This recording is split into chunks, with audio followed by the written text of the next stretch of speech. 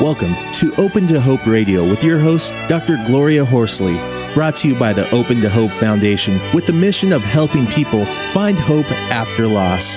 This show has been edited for your convenience. Now, Open to Hope Radio.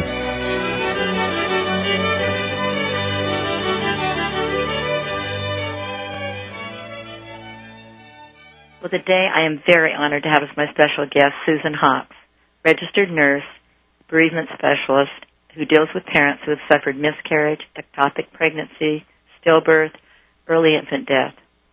Susan is a bereaved parent of Nicholas, a twin who died of congenital heart disease. Susan has also had multiple pregnancy losses.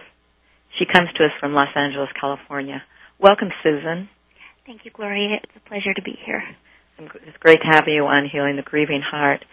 Could you share with our audience the story of some of your losses? Sure.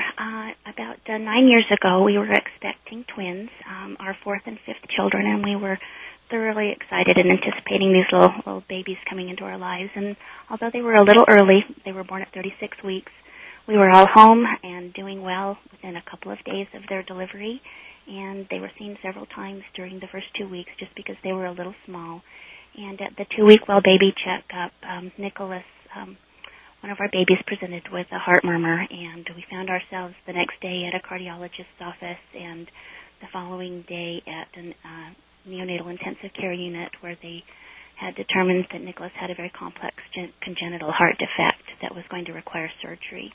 And we were then sent to a children's hospital in Los Angeles, and he underwent surgery when he was 22 days old. And everything seemed to have gone fine. We were sent home late that night. We needed to come home to our older children and our little twin Ryan, who is our survivor. And we got the phone call at about 1 a.m. saying that Nicholas had taken a turn for the worse, and they were asking us to get there as soon as possible. And by the time we had gotten there, he had had a massive heart attack, and they had attempted CPR, but they were not able to revive him. And so we lost him at 23 days, and we had the complex task of coming home and telling our children that... Now, how old are your other children at that time? At that time, they were 12, 8, 4, and then our newborn Ryan. And so that was probably the hardest thing I've ever had to do, is to tell those little kids who had had him home for 2 weeks that he was not going to be coming home with us. And then in addition, with a twin, you have this complex task of trying to maintain your happiness about this new little life that you have, yet you have just left a baby who may have identically looked like this little baby in the hospital and knew you were going to bury him. And so Ryan's infancy was interesting, to say the least. Now, were you breastfeeding at the time? I was, yeah. Yeah, I would imagine that would be really tougher. I had been breastfeeding every 2 to 3 hours for 2 weeks, two babies. Two babies. Two babies, and as we talked to our pediatrician in the following weeks, just at regular well baby checkups for Ryan, I asked them, what do you find that people who successfully cope with a loss of a child do? Because we were just beside ourselves. And she said, hands down, the people who cope the best are the people who attend support groups or get really quality grief counseling. And so I attended 3 different support groups, just one time each, and 2 of them were really pretty bad experiences because I felt that people, knowing that I still had a baby. Now, how far were you out at this time? I was, maybe 4 or 5 months before I actually attended a support group. But having a surviving baby, people just assumed you have everything that I wanted. You have a baby.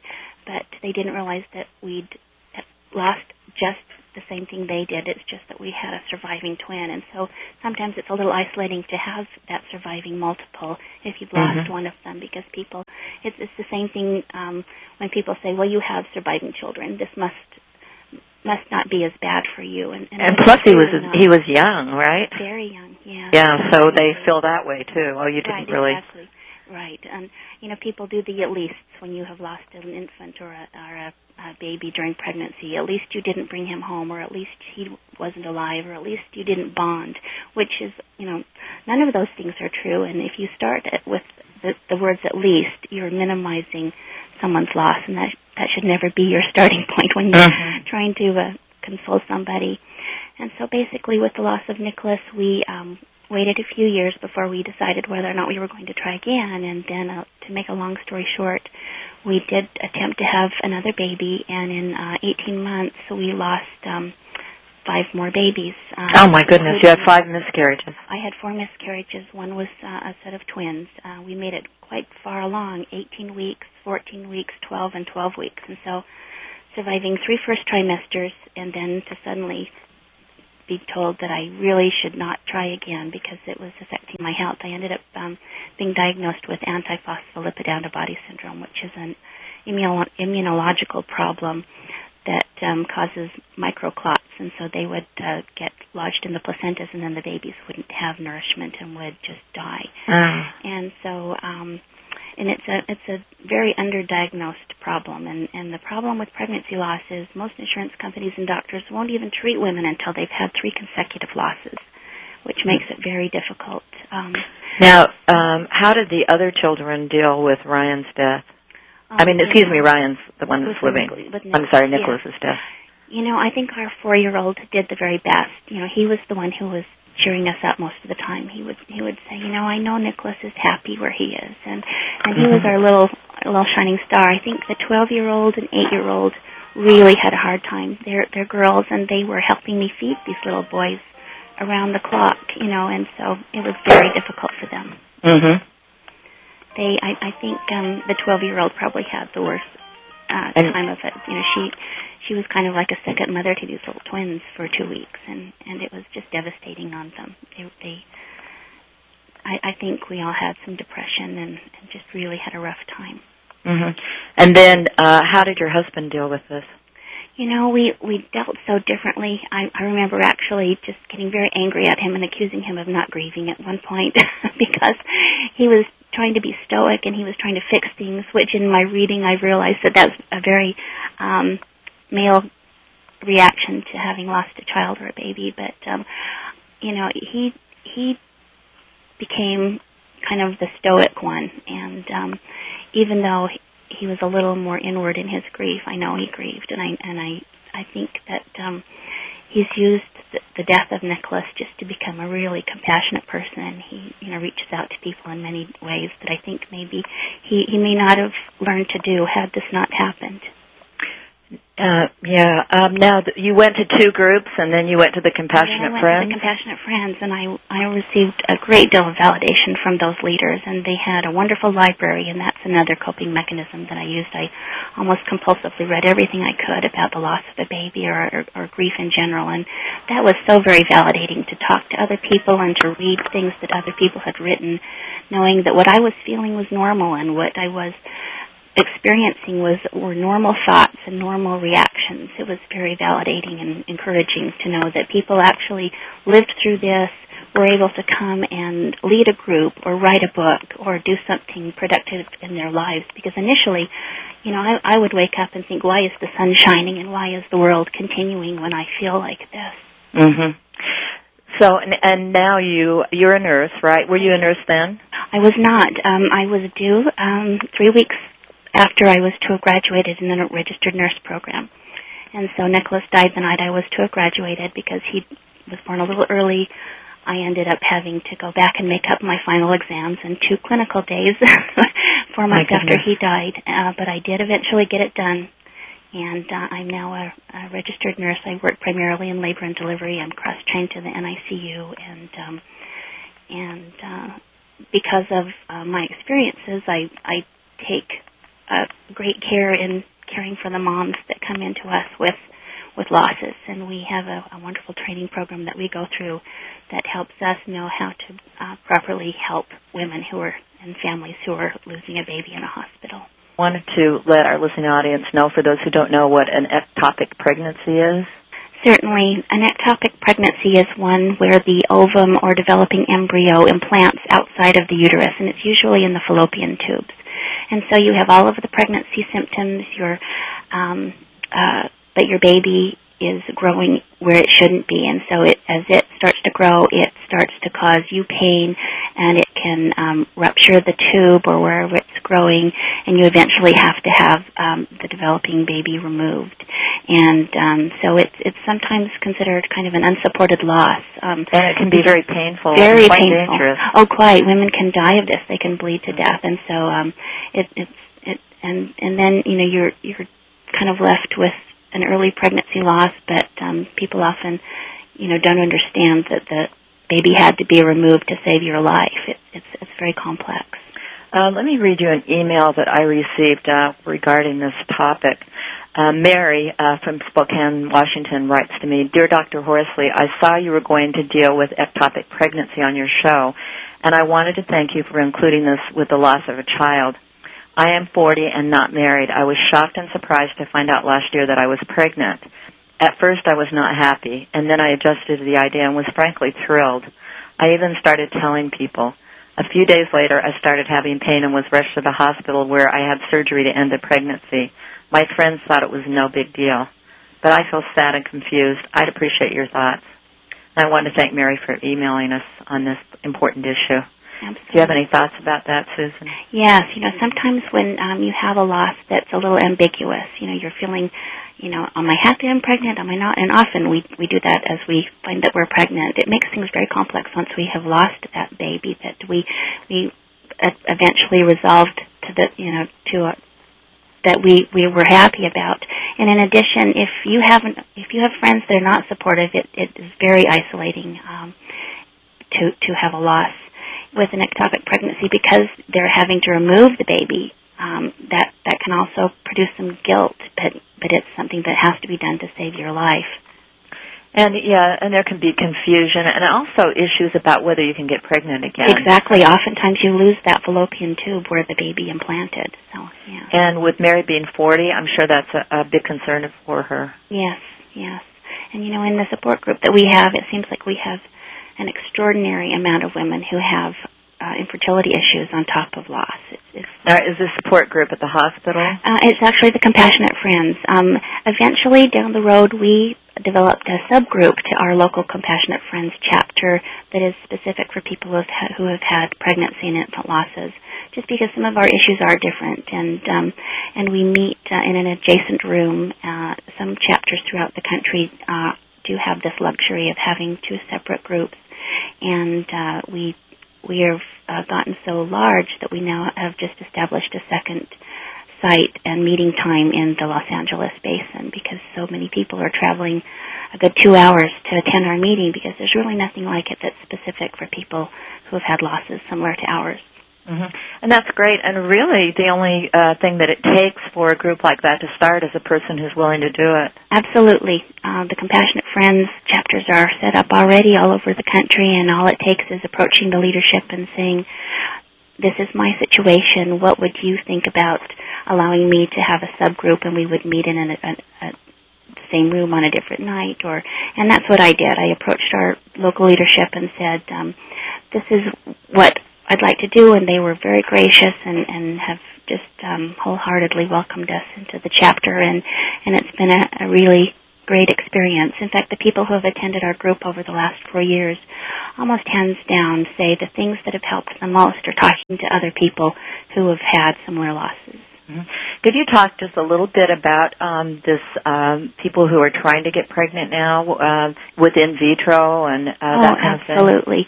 In vitro, often people have tried for years and years and years to do other things because in vitro is invasive and it costs many thousands of dollars each time you do it, and it's often not covered by insurance. It's like $20,000. Oh, it's huge. So people have, their life savings are placed on this one procedure that hopefully will result in a baby. And then many times they're implanting several embryos in hopes that one will actually take, and many multiple birth pregnancies are a result of this. But with multiple birth pregnancies, there's inherent risk. The statistics I've read are 3 to 15 times greater risk of having a loss if you have a multiple birth. And so there are so many people who have lost twins, triplets, just because, our bodies don't really do well with that many babies often growing at the same time. And so I have just a multitude of people who come in who have lost multiples because of in vitro pregnancies, and it's just devastating. And most of these women are in their late 30s, early 40s, and they've been trying for years to have a family, and this was their only chance, and it's just very sad. Yeah. So I think, Susan, what we want to tell our audience here is you have the right to grieve. Absolutely, absolutely. And oftentimes I think in the past women were told, forget that it happened, you're young, you can have another baby, just, and it just doesn't work well that way. If you don't really acknowledge that this was a loss, it just comes back to haunt you. In this results through sharing training that I went through, which is pretty much the gold standard that people can go through in order to learn how to help people who are losing children in a hospital setting, they said that with early losses, about 75% of people consider the loss of a child, but about 25% consider an early pregnancy loss just part of life, and they're able to just move on and not really let it make much of an impact on their lives. And so that's another complicating issue. If you've got some people who really do, who are able just to say, well, this is life, this happens frequently, and move on, it makes it very difficult for those people who really feel it very strongly. And if, the 2005 fact sheet from the Compassionate Friends actually states that there are 900,000 early pregnancy losses a year in this country alone, and so it's a huge amount of people who are suffering through this. And people have the right to grieve it or to not grieve it. Absolutely. There can also be an expectation that we should all be really grieving a miscarriage, maybe when some people don't. Right. They really don't need to. Right, and if there's one thing I've learned in the last 9 years is you've got to allow people to grieve the way that they feel that is most beneficial to themselves. Mm-hmm. Now, I also wanted to ask you, it comes up here, I know some people want to see their, would you call them products of conception if they're very early? Yes, and that's perfectly legitimate. If, in my opinion, if you can see things, you have this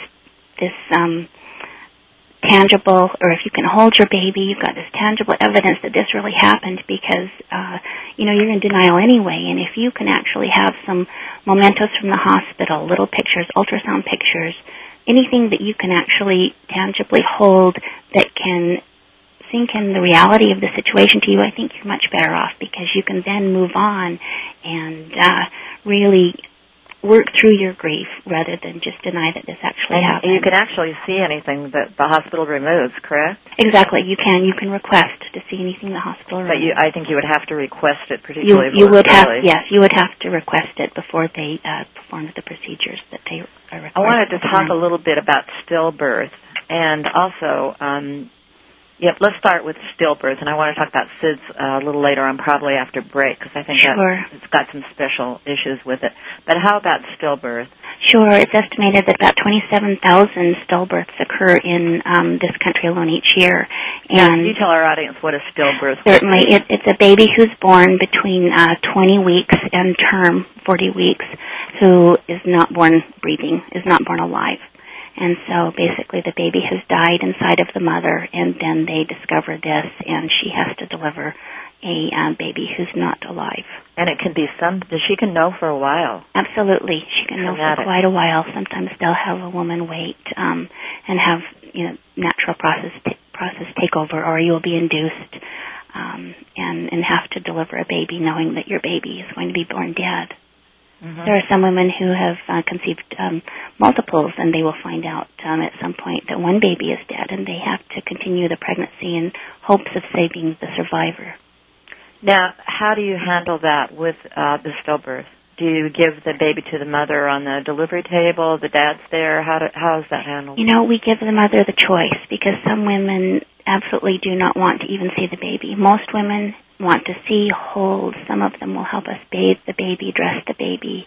And I think the women who become active and actually embrace the experience do so much better. I've never heard anyone regret that they held and saw their baby, but I've heard many people say, I so regret that I wasn't made aware that I had the right to see and hold my baby and However, take pictures. for those folks who are listening to us right now, if you did not hold your baby, if you did not see your baby, again, we have to remember that we do the best with what we can at the time. Absolutely, yeah. And you need to forgive yourself, forgive the hospital, or whatever right. circumstances. Whatever the circumstances were that it wasn't a possibility. That's what you have, yeah. Mm-hmm. I wanted to read part of an email that was sent to me from Kathy from Brownsville, Texas. Kathy writes, I hear all of your programs and really enjoy them. They help me so much. In response to our show on a son killed by terrorists with Phil Bunacore, Kathy wanted to say that she found the American consulate helpful when her daughter, Michelle, was hit and killed by a taxi while crossing the street in Mexico. In her email, Kathy also says, thank you so much for your show. I live in a small town in Texas, and there are no Compassionate Friends groups here.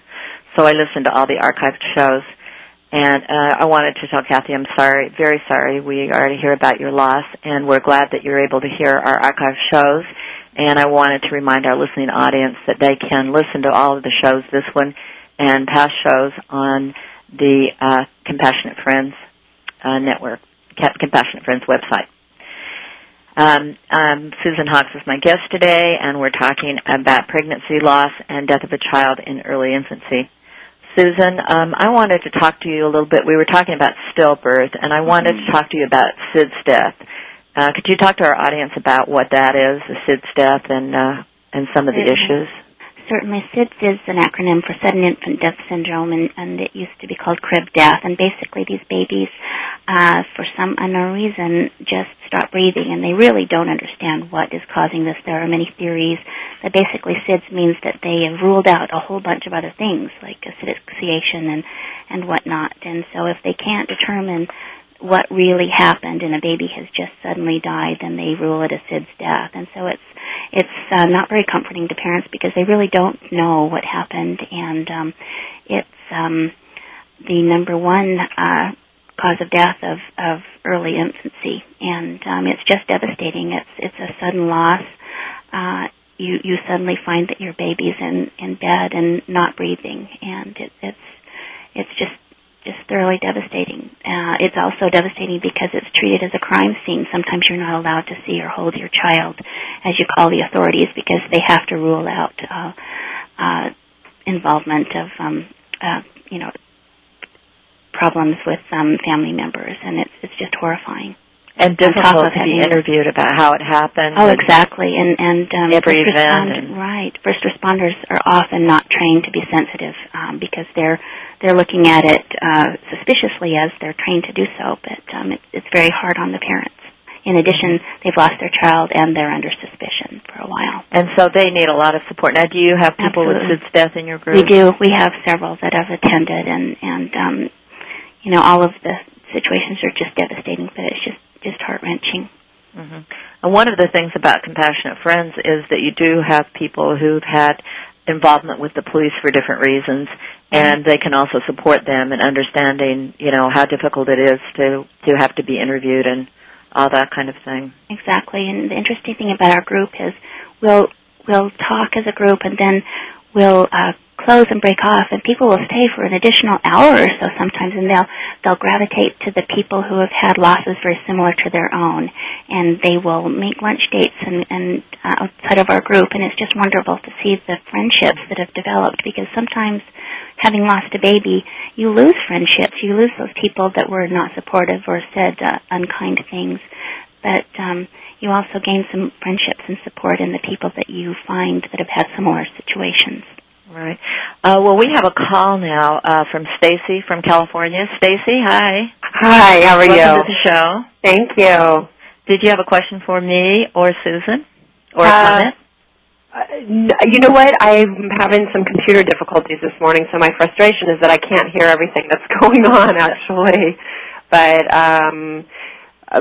our daughter died 8 years ago, and she was 2 years old, so although she was a little bit older than some of the infant losses that you've been talking about, it's a similar feeling of not maybe getting as much acknowledgement from the loss sometimes. Anyway, I like I said, I didn't hear it all, so I can't contribute too much. And you're involved with Compassionate Friends, I know. Yes, we are. My husband and I co-lead the group in Woodland Hills, California. Great. Dan, do you have a group for younger kids? You're not in the same Compassionate Friends group. No, we're in a different group as Susan, yes. For younger kids, meaning for the siblings? Or No, for parents who've lost miscarriages or, Susan has a group for people who've had early losses. Right, we do not. We have grandparents that come and some siblings, but we have separate groups. Mm-hmm. Mm-hmm. So, well, thank you for calling in, Stacy. Sounds like Stacy's off now, and I know that Stacy and other leaders throughout the Los Angeles basin are really wonderful to refer people to our group who have lost babies in pregnancy or infancy, because they know that we do have that kind of support. And so, if people, we've done a good job of canvassing the community to make sure that people know that we're here throughout the Compassionate Friends organization as well. Mm-hmm. Now, do you have any rituals or anything that you recommend to people? There are things, oftentimes when you lose a baby, if in very early pregnancy, you may not even have the baby cremated. It may be just be, if you've had a procedure, it just may not be something that you have a place to go to memorialize your child. You don't have a grave site. And there are places that that's you can an go. Interesting thought. Yeah. There are places in various hospitals. For instance, Pomona Valley Hospital in Los Angeles has a memorial wall for babies and children whose parents want to have their baby's name etched in a granite memorial. It's within a little garden, and they have a yearly memorial service. And you have a place to go and put flowers if you don't actually have a grave site. Mm-hmm. And it's very important, I think, to have little rituals like that where you just take some time to remember your experience. In addition, what a lovely way to put it, a way to remember your experience. Yeah, sometimes people I was just thinking that I know that some people like to be a little more active about, and do something, scholarships and all that kind of thing. Oh, certainly. And maybe getting your local hospital, working with them on doing a memorial garden or a wall or something would be a wonderful contribution to the community. Absolutely, and there are people in our group who have, there's one woman in particular who's a high school teacher, and she's established a scholarship in her high school in the name of her little boy, for someone who's going into the field of the medical field in helping children. And so there are lots of opportunities that are really healing that people can become involved in to proactively memorialize your child. Also, naming your child is very important. Sometimes people will say, don't waste a name. The baby isn't alive. But I think using that name that you had chosen for that baby, or if you haven't chosen one, I think that's very, very beneficial to really how many miscarriages did you have? I had 4, and the first little baby we lost, it was at 18 weeks, and we ended up delivering him, and we named him Andrew. The other 4, I was on such a marathon of needing to have a baby before that next due date was up that I didn't name those babies until after I got to the point where I decided that we're not going to do this again. And so at that point I had 5 babies that I didn't name, and at that point I didn't know, our 4 babies we didn't name, I didn't know if they were boys or girls. Uh-huh. So I went to a website for ambigendrous baby names, and I chose 4 names. And it was very therapeutic to have just acknowledged that they were little individuals, and had they lived, they would have been loved, and they needed a name. And so I didn't do that until later, but I was very glad that I did. Would you like to give us their names? Sure, those ambigendrous names. You can give us all of their names, all of your children's names. Oh, certainly. Well, my living children are Aaron, Melissa, Ryan, and Christopher, and my babies are Nicholas, Logan, Daryl, Cameron, and Hunter. Thank you so much. We love them all. Yes. We got a caller right now, Tom from Massachusetts. Tom? Hi, Gloria. This is Tom O'Loughlin, the police chief in Milford, Massachusetts. Oh, great. Thanks so much for calling in, Tom. Did you have a thought or a question or anything for us? Just, as you know, my involvement in training police officers, and I know that a number of callers have spoken about the interactions with the police, and I guess from my perspective, I'm hopeful that people will see changes in dealing with law enforcement officers in years to come.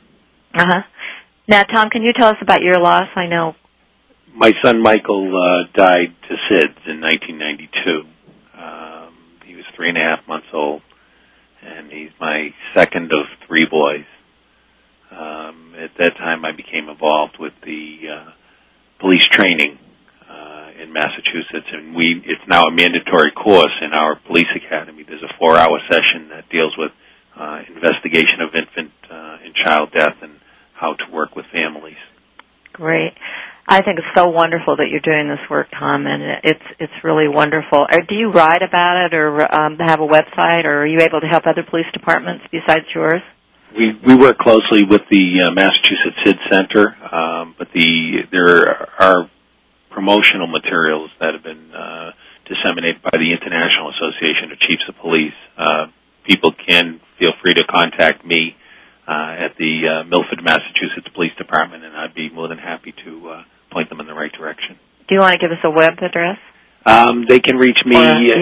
Email's easy. It's milfordchief@AOL.com, and I can send information out to anyone that's interested in police training around the issues of infant and child death. Great. Thank you, Tom. Thanks a lot for calling in, and I really appreciate it. Some of the things are that other than reading and talking to other parents who've had similar experiences, the Internet is just a fabulous way to gain support. There are chat rooms. There are different sites that are specific to different kinds of losses, infertility, loss of a multiple, and there are just lots of opportunities to talk to other people if you can't actually find a support group in your community or create one of your own. There are lots of ways to just try to help yourself in learning about what other people have done that have been successful in coping with this kind of a tragedy. And what about husbands? Husbands. Yeah. We have many husbands that come to our group. Or I should say partners, because it doesn't necessarily have to be a husband. Exactly. And they are so glad to have another partner to talk to.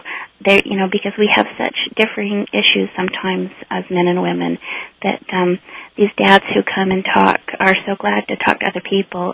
In fact, on our Compassionate Friends website, there's a men's chat. Because I was just going to ask you, is there a men's chat?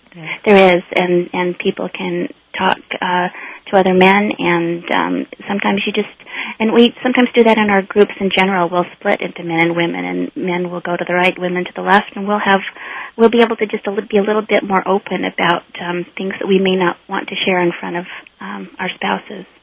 Mm-hmm. And one thing nice about the Internet, particularly that I like about the archive shows of Healing the Grieving Heart, is because sometimes you aren't able to sleep at night and you're wandering around worried, and you can go on the Internet.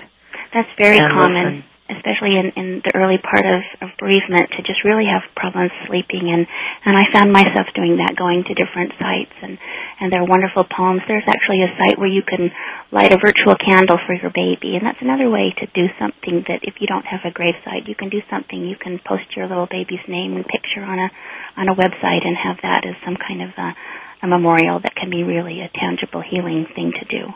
Great. Well, we've got another caller, Steve Parker from L.A. Hi, Steve. Hi, Gloria. How are you? Good. How are you? We appreciate your calling in. Did you have a question or a thought for Susan or I? Yes, I did. Actually, I have you on live, and you're a little behind. Oh, you have to turn it off or turn the sound down or something. There we go. I'm sorry. Yeah, that's fine. I'm just listening to some of the things that Susan was talking about, and I, too, lead a group from Compassionate Friends, and Susan and I worked together, and my wife, Stacy, on the 2004 conference. Mm-hmm. And I guess where that all ties together is what you're talking about now, which is just doing whatever you can for yourself. And I think the early infant loss, as a group leader and someone who lost a toddler, I don't think I really experienced some of the things that the people that are in Susan's position, but it does have the common denominator of the loss of a child, which whether they were, an infant or a 2-year-old, a 20-year-old. You still have this huge loss and the loss of a dream, and going to the point that she was making on finding ways to help yourself. And there's a certain ability that parents who have been in that situation before, helping others. And it's not always the only thing, but it sure does help to talk to someone who's been there in some capacity. And also in the memorial type of thing, some people run to that. Some people, just hearing about what other people are doing can be very healing. Certainly, most of the people that we come in contact with are early on in their grief and just don't know which way to go or what to do or even how to get out of bed. So right. And the idea that kind of the theme of our show is we've been there, and you can make it because we have, And that in and of itself can be very healing, but it's also with the specific group that you're talking about right now is extremely tough, and certainly needs a good place and a better focus. And I know Susan is working hard on that, and because there's a little different, even though we've all lost a child, but when you lose, there is some misconception that there's a different or a lesser loss with an infant or a stillbirth. Yeah, exactly. Yeah. And the truth is, it's the loss of a dream. And whether that dream ended at 2 or 6 or 20 or 40 or 60, we still have future dreams for our children. And it's equally as devastating, and certainly having a special place for that is very important. Now, what about a guy thing? I know that, as you said, that you, I guess Stacy hasn't had any miscarriages, but I'm wondering about the woman actually carrying the baby and feeling it in her body and losing it. Do you think that it's the same impact for the male? Well, I would say actually between the loss of our first daughter, Alyssa, who died at 2, and the birth of our next daughter, Gabrielle, who is now currently 6 and healthy and wonderful, thank God, we did have a miscarriage. And so to answer that question more specifically, I would believe, as a man in a miscarriage, I don't believe it. I believe there's impact. There was impact for me. I don't know if it just because we lost a daughter, a year and a half prior. So I don't know if that had more impact on me as a male, but absolutely, I've got to believe that a woman has to have a bigger issue, or the person who is carrying the baby. But I think a lot of it is emotional, and if a man becomes emotionally attached to the idea that they're going to have a baby, you still suffer the death of that dream, because the moment you think you're having a baby, you're already thinking about what is it going to look like, and will it be a boy or a girl, and what college are we going to send it to, and where are they going to get married? And I think women do that more than men, but I think where am I going to put him in Little League? Will he play Pop Warner football? Would he prefer soccer? Wherever our dreams as a child or as an adult, thinking back on our childhood. And I think there's a loss to men, in answer to your question, but I think it's got to be more significant to the mom because it's physical. Yeah. Well, in some ways, maybe she gets the attention, though, if there is any, and the man doesn't get a whole lot. I would imagine there's some of that too. I think that as a man in the grieving process, we have, as a group leader, obviously we see far more women than we do men, and a lot of men come kicking and screaming, present company included, to support their wife. And it's very important because society doesn't allow a macho man to grieve. It's not crying and all that kind of stuff, and it's something that happens. And I think that as a man, we tend to bury it, but we have a lot of the same feelings. We just it's not considered okay. So when you come to a group or when you meet with another man who has been there and understands that you can be walking into a business meeting wanting to fall apart. It's kind of almost okay if you're a woman. It's kind of hard to fall apart over a miscarriage or an ectopic pregnancy, too. People are like, oh, well. Susan, have you got any thoughts about that? in addition to, having carried the baby and maybe felt movement, you've got maternal hormones that are just wreaking havoc on a bereaved parent who has lost a baby, and so that's another aspect that I think. Well, it's time for us to close the show today, and I wanted to thank you, Steve, for calling in, and I want to thank my special guest, Susan Hawks. You have been absolutely fantastic, and I know that you are helping people so much with your own experiences, and thank you so much for being on the show, Susan. Oh, thank you, Gloria, for the opportunity.